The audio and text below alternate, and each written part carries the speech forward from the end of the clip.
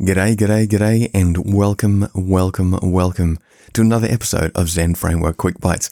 And in this, 2.5 odd minutes that I have of your time, which I do appreciate, I just want to have a quick yarn about the latest tutorial on masterzenframework.com.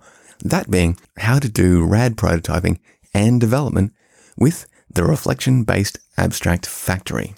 Now, if you have been following along with some of the recent tutorials, specifically the last two on Config Dumper and Factory Creator, this is another piece in the puzzle. Now, I think that this one really should have gone first, and my planning let me down here a bit, or my lack of planning let me down here. However, that's all said and done now. What this is, or what it does, and a big plug, thank you very much once again, Mr. Gary Hocken, and also Mr. Matthew Wiro-Finney, for the excellent effort in getting this up and running. What this does is kind of moves Zen Framework, when you're working with the Zen Service Manager, sort of far closer toward the Laravel end of things. Now, what I mean by that is that Zen Framework isn't commonly associated with things like rapid application prototyping and development, rapidly getting started. Let's just kind of bootstrap an idea in Zen Framework. I'm not meaning to be mean or sort of critiquey or harsh by that. I just mean to be honest. It's not something that I'm aware of, the two going together.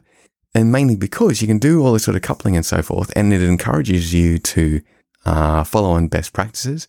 However, in doing that, there's a cost of sort of speed in terms of getting up and getting running. Now, as Gary expressed to me when we had a chat, I think it was like about 2 weeks ago, he said that he was kind of really annoyed by that and how much effort you often have to go to get your classes up and running when you're working with Zen Service Manager, and he wanted to ditch that.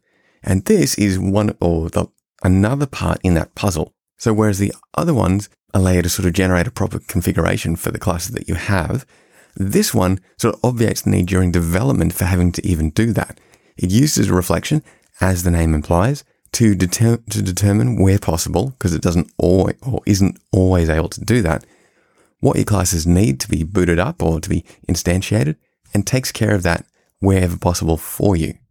Now, I don't have a lot of time. I have a 3-minute limit. So to get more notes, to get more information, to get a link to the tutorial, check out www.briefs.fm/zen-framework-bites/26.